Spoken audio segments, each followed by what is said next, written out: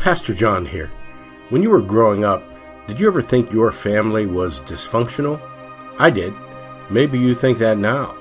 Would it surprise you to hear that most of the families in the Bible were dysfunctional as well? Perhaps none more so than Isaac's family. Join us today as we hear the story of Isaac's two sons, Esau and a man called Jacob, and see how God redeems families, even dysfunctional ones like yours and mine. I'd like you to turn to Genesis. I'll tell you in just a second. 27. We're going to be in verses 18 through 29. While you're finding that, let me ask something. Is your family dysfunctional? You can't say that because I'm part of your family and I'm dysfunctional. That's my wife saying no. Okay. Yeah, you know, when I was growing up, all I wanted to do was get out of Youngstown because I thought the family was dysfunctional. One day we're riding back from Youngstown, Kelly and I said, "That family is so dysfunctional." And she said, "Yeah, and you're part of it." I had to repent. But we all come from dysfunctional families, don't we? At some level. Would it surprise you to know that nearly all the families in the Bible are dysfunctional? Would it surprise you to realize that God redeems dysfunctional families? He does. We're in the middle of our series called Lessons for Today from the OT. I just put the OT on there because I wanted it to sound cool. Does it? Thank you, Kelly. Today's sermon is Jacob. We're going to take a look at Jacob. Now, Jacob's story begins in Genesis chapter 25. His father, Isaac, marries Rebekah, who is barren. Isaac prays and Rebekah conceives. We see that God does some incredible work in the Bible through barren women, doesn't he? God tells her there are two nations in her womb. And Genesis 25 verse 23 says, "One shall be stronger, and the older will serve the younger." Now, Rebekah might not have fully understood what she was being told at that particular point, but what happens is she has twins.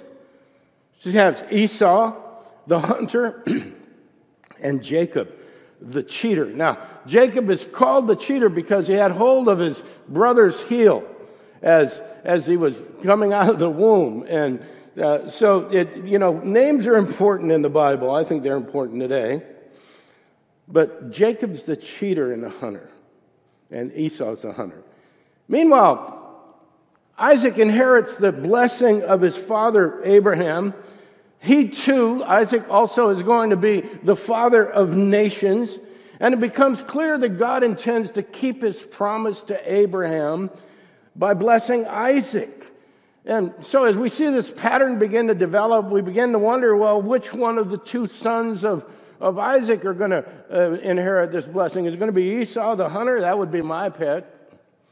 Or Jacob the cheater? I would kind of run the other way from the cheater, wouldn't you?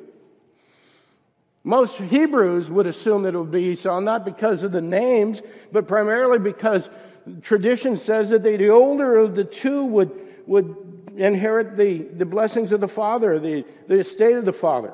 But God has already prophesied that the older would serve the younger. And we saw something similar to this when Isaac and Ishmael were sons of Abraham.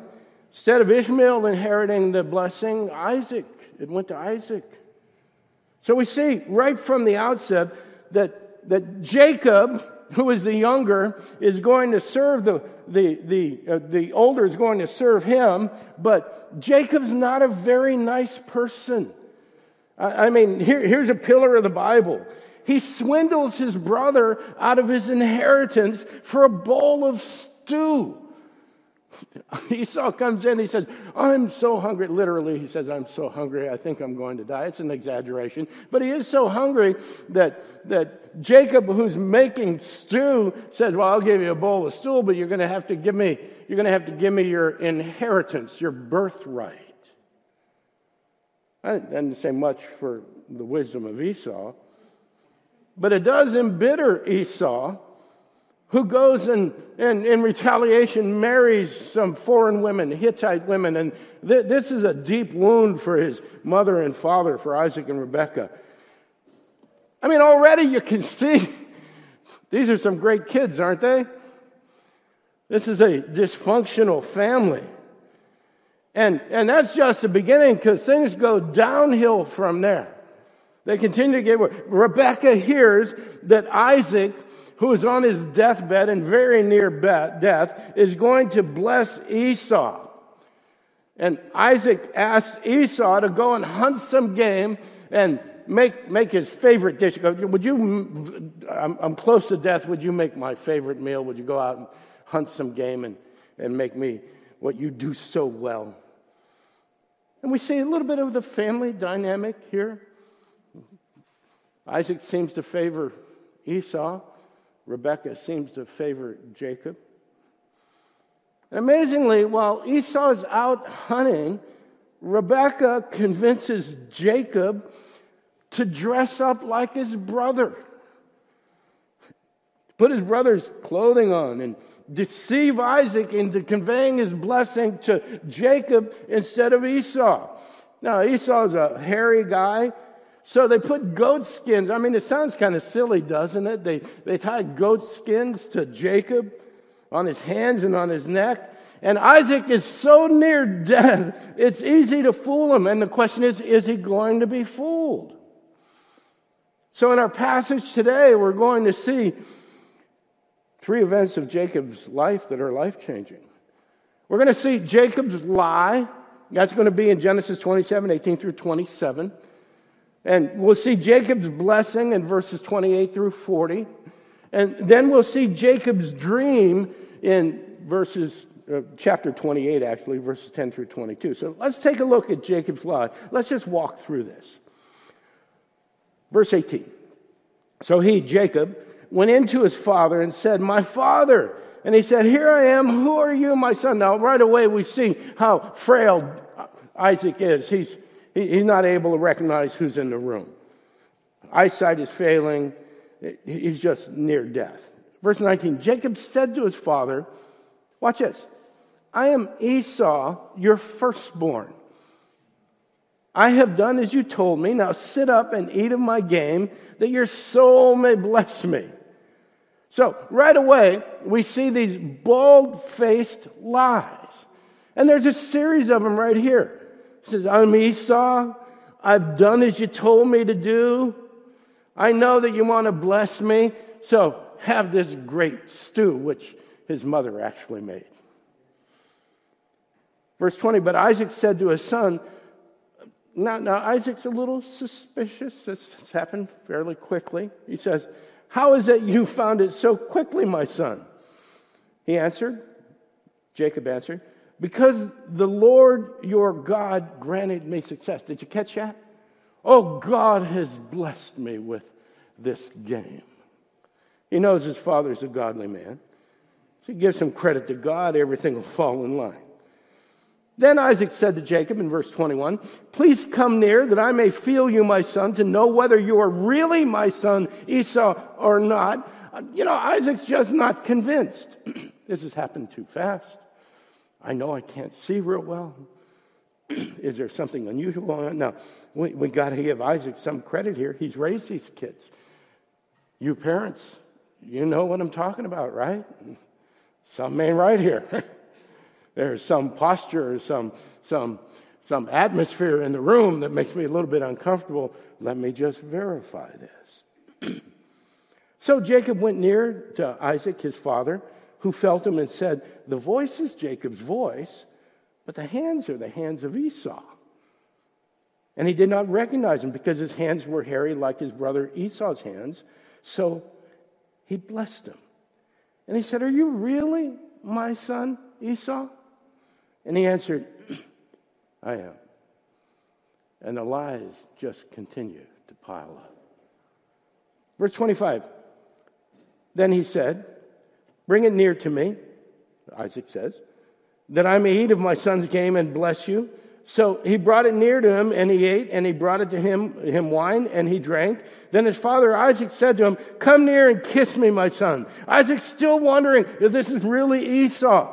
Verse 27, so he came near and kissed him, and Isaac smelled the smell of his garments and blessed him and said, "See, the smell of my son is the smell of a field that the Lord has blessed." So the deception of Isaac is complete. Jacob has lied to and deceived his father. Now, again, that's significant to us, but it's even more significant in that culture of honor and shame. Jacob has just shamed himself. So we would expect some form of punishment. I'm expecting God to smite him. You know how I like that word. This is clearly wrong. As far as we can tell, Scripture tells us not to lie. Someday we'll talk about Rahab. Jacob's way over the line here. This is no Rahab situation. There is no excuse for what he's done other than he's blinded by his own desire for his own welfare. Jacob was greedy, and he had already had Esau's inheritance. Now he wants Esau's blessing as well. And surprisingly enough, he gets it. He gets it. Jacob's blessing. Now, Isaac thinks he's talking to Esau, and he says this in verse 28. "May God give you of the dew of heaven and of the fatness of the earth." Now, I want you to listen carefully to the words that are going through this blessing. Talking about heaven and earth and plenty of grain and wine. We hear heaven and earth, the blessing of fruit and grain. Again, in this culture, this is everything. So the first and second blessings that Isaac conveys to Jacob is earthly provision and welfare for his son. This is everything that Isaac's looking for. They're great. Those are fantastic. Look what happens next, verse 29. "Let people serve you and nations bow down to you." Now we have the blessing of a king, the blessing of a leader of a powerful nation, maybe the most powerful nation in the world. And then Isaac goes a step further than that and conveys this blessing: "Be Lord over your brothers, and may your brothers' sons bow down to you." Isaac unintentionally formalizes the prophecy that went out over Rebekah, that the older will serve the younger. And then Isaac winds it all up with, "Cursed be everyone who curses you, and blessed be everyone who blesses you." After all the deception, after all the pettiness and lies, Isaac's blessing sounds a lot like God's prophecy over Rebekah, doesn't it?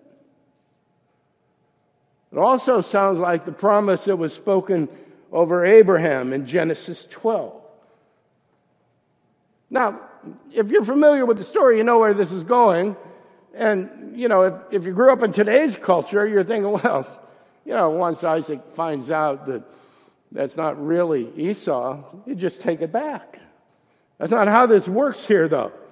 In the culture of the day, Isaac's blessing formally conveys leadership of the clan, leadership of the tribe, over to Jacob. Isaac's words are binding.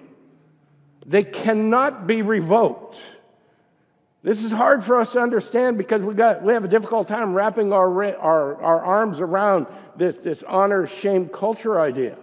But this can't be undone. Even if he finds out he's been deceived, Jacob is now the administrator or the executor of everything that Isaac owns. The appointment's been made.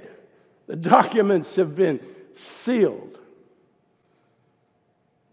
Well, this infuriates Esau. Now he's upset. And he goes back and he begs his father for a blessing, but Isaac doesn't have anything left to give Esau.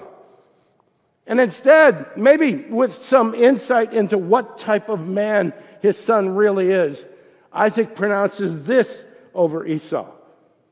Then Isaac, his father, answered and said to him, this is verse 39, behold, away from the fatness of the earth shall your dwelling be, and away from the dew of heaven on high. By your word you shall live, and you shall serve your brother. That had to be an arrow to Esau's heart. But when you grow restless, you shall break his yoke from your neck. And Esau now shows his true colors. And he reveals his heart by vowing to kill Jacob. Some of us may think that's justified. Whether or not you think it's justified, Rebekah hears about this. Sends Jacob to her brother's place in a place called Haran. Now, that's about 450 miles north of Beersheba where they live. It's about a month's travel away. And on his way, we see Jacob's dream, our third event. Starting in Genesis 28, verse 10. Jacob left Beersheba and went toward Haran. Now keep in mind, Jacob is running from his brother. His mom wants to send him to his uncle's place so that he won't be killed by his brother too far away. But also in the back of that is the idea that Esau has married these foreign women. And this is an abomination to the Jews. And his mother wants him to marry somebody in their clan. So she sends him to her brother's place. Verse 11. And he came to a certain place and stayed there that night because the sun had set. Taking one of the stones of the place, he put it under his head. Now, there's an idea that we need to think about for just a second. He used a stone for his pillow. I mean, this is a different day and a different time, isn't it?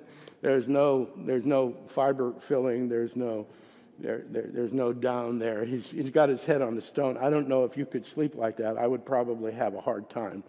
But Jacob thinks this is comfortable. Finds his pillow, put it under his head, lay down in that place to sleep. Now, at this point, he's about 12 miles north of Jerusalem. He's in the general vicinity of Jerusalem. Beersheba is about 12 miles south. So he's had a day's travel. In verse 12, and he dreamed, and behold, there was a ladder set up on the earth, and the top of it reached to heaven. And behold, the angels of God were ascending and descending on the ladder. So, a ladder in the heaven? I mean, there's no indication in Jacob's life yet that there would be visions from God. I mean, everything he's done so far has been to dishonor his father, dishonor his faith, then dishonor his Father in heaven. And he has this dream about a way to get into heaven. And on top of that, now, it's not just the dream, in the dream, but we're supposed to understand that the dream is prophetic. This is a vision sent to him by God. And in the dream, God speaks directly to Jacob. Verse 13, and behold, the Lord stood above it and said, I am the Lord, the God of Abraham, your father, and the God of Isaac. The God of the guy that you just lied your pants off to. The land in which you lie, I will give to you and to your offspring. What on earth is going on here? Verse 14, your offspring shall be like the dust of the earth, and you shall spread abroad to the west and to the east and to the north and to the south. And in you and in your offspring shall all the families of the earth be blessed. Behold, I am with you and will keep you wherever you go and will bring you back to this land, for I will not leave you until I have done what I promised you. Did you catch that?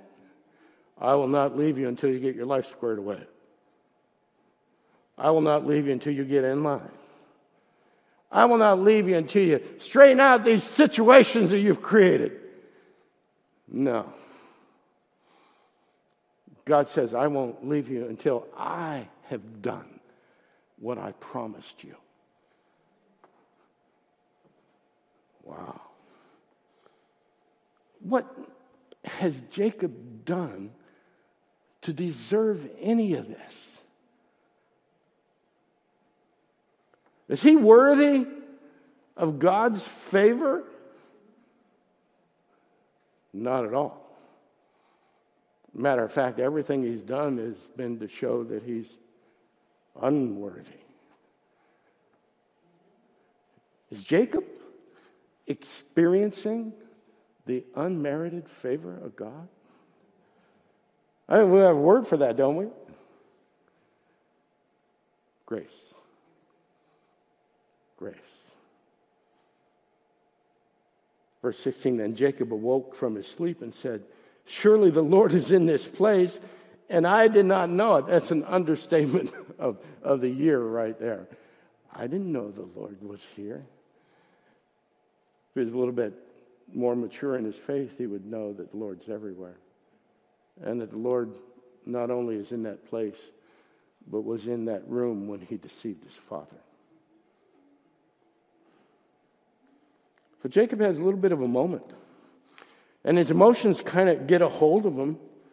And you see that he's beginning to awaken to something, maybe something a little bit greater than himself. Is that a moment when we wake up and find out that everything around us is about more than us?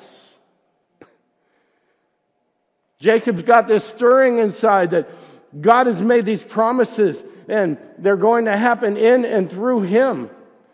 But it's not about him. I mean, he realizes at that particular point that he hasn't done anything to deserve this. Why is God talking to me? Why am I having this dream? Why do I see this ladder? What's going on in my life? God has come to him in a dream, given him a peek at angels and a way into heaven. And Jacob's not quite sure what all of it means, but he's sure about one thing. He has been visited by God. He has been touched by the Spirit of God. Have you ever felt that? Maybe not in the way that Jacob has, but have you ever been reading your Bible and all of a sudden something just jumps out at you and go, oh my. Have you ever been talking to somebody and words come out of your mouth that you hadn't planned to say? And it has an emotional impact on them. Has anybody ever been talking to you and said something they couldn't possibly know, and all of a sudden your heart is moved? This is the move of the Holy Spirit. Jacob's experiencing it. I don't know what just happened, but I think it's really important. I don't know how it happened. But it is happening. I can see it. I can feel it. There's a stone that I laid my head on. The ladder was right over there. The voice of God was unmistakable in my heart. And it's not about me. It's about what he's doing. And Jacob is overwhelmed. He doesn't know what to do with all this. He doesn't know what to do, what he's seen and what he's felt. Verse 17, and he was afraid. Now, this is not Jacob in fear that he's going to die. Maybe there's a little bit of that in there because he knows what he's done. But Jacob is moved. He's quaking. And he says, how awesome is this place? I mean, he keeps making these understatements, doesn't he? I mean, if we were standing there, you bet it's awesome, right? This is none other than the house of God, and this is the gate of heaven. So early in the morning, Jacob took the stone that he had put under his head and set it up for a pillar and poured oil on top of it. He's anointing it as an altar. And he called the name of that place Bethel, but the name of the city was Luz at first. Then Jacob made a vow, saying, if God will be with me and will keep me in this way that I go, and I will give me bread to eat and clothing to wear, so that I come again to my father's house in peace, then the Lord shall be my God. And this stone which I have set up for a pillar shall be God's house. And all that you give me, I will give a full tenth of you. Oh.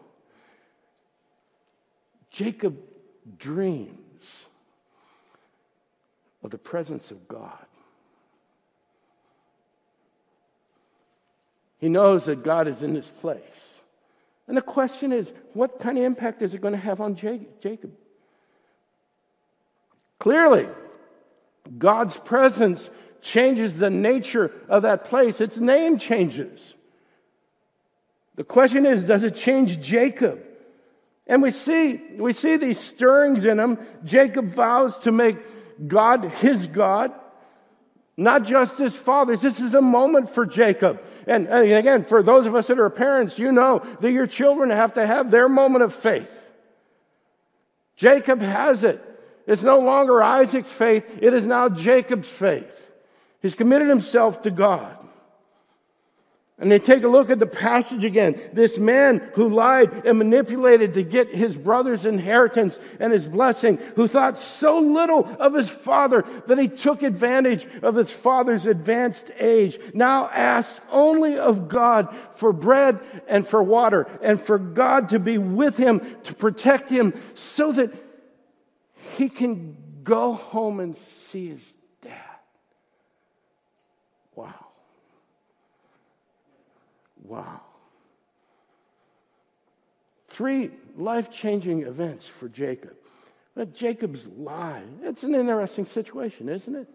What do we do with this? How do we process this? Jacob's lie revealed his heart. He was manipulative.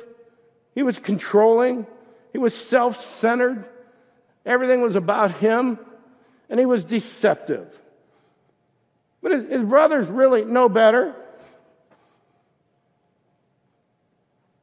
These are the 2 guys that 2 nations are going to come from? Wow. I don't know what kind of nations they're going to be.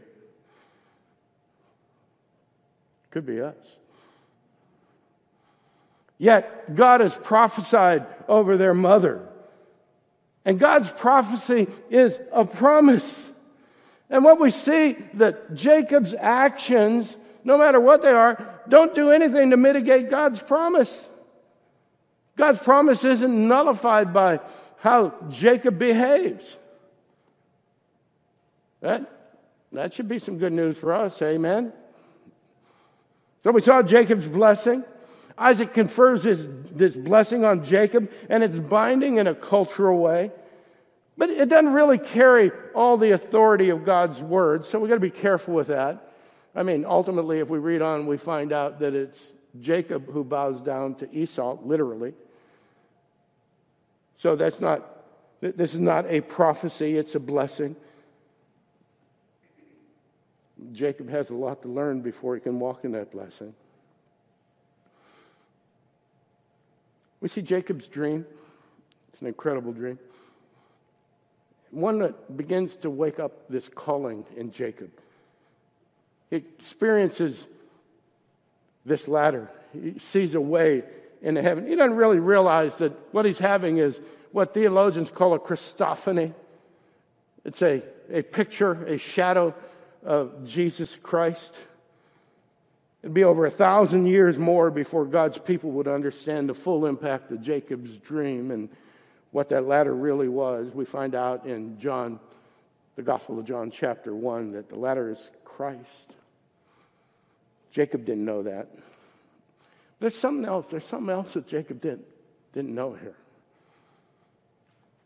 The moment that he experienced marked the beginning of a change in Jacob. And that change would be fully effected in Genesis chapter 32. Where Jacob wrestles with the angel of God. We find out he actually wrestles with God through one long dark night.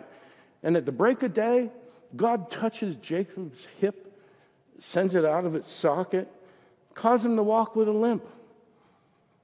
There are a number of biblical theologians that believe that limp stayed with Jacob for the rest of his life. And at the end of that, Jacob desperately clings to his opponent. He won't let go. And we see this in Genesis 32, verse 25.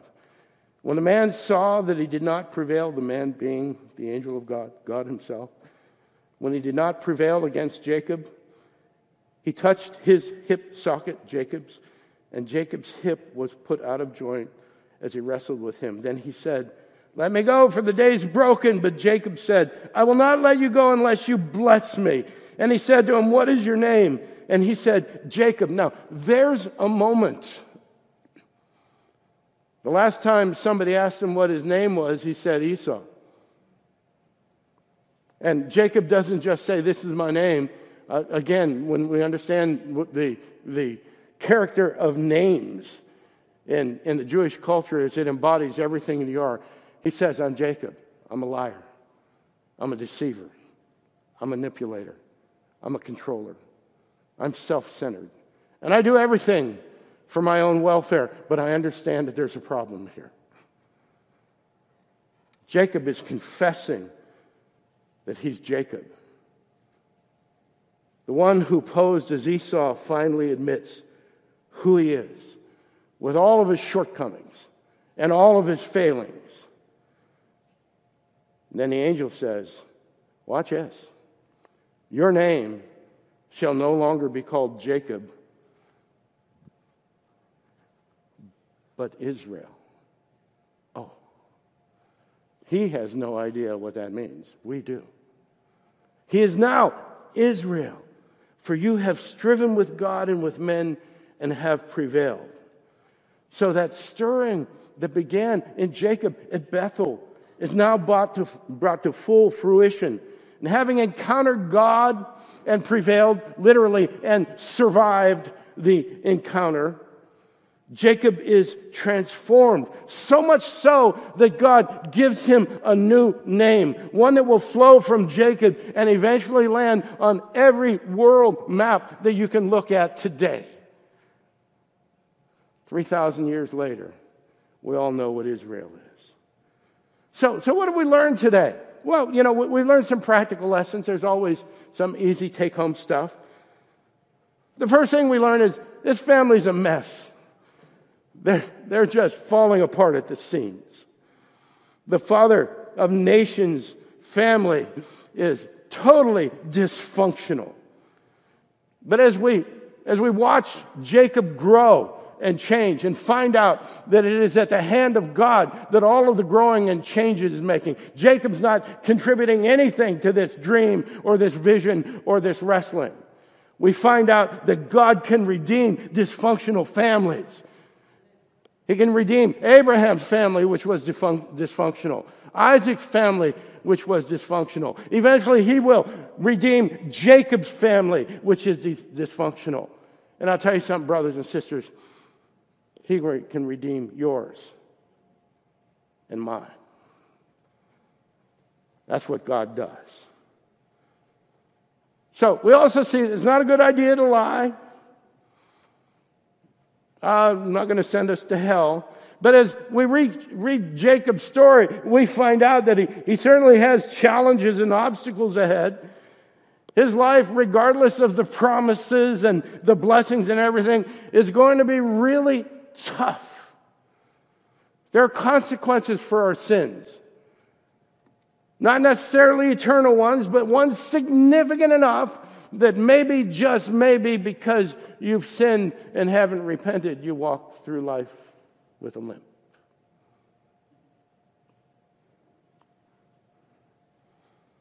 So again, there's good practical lessons. There always are. But what do we learn? What do we learn about the character and nature of God? What do we learn about Him and His plan of redemption for His children? And again, we got to remember, we read the Bible. When we read it, we want to read to find out about God, not to find out about ourselves. If we're objective when we read the Bible to find about ourselves, we're going to find out that we're just as bad, if not worse, than Jacob. Praise God that He redeems people.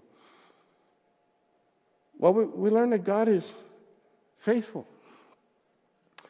We hear this all the time, but look at this story. We find out that God is true, that His promises are, let me use a theological term, immutable. It means that they never change. It means that His promises don't have an expiration date.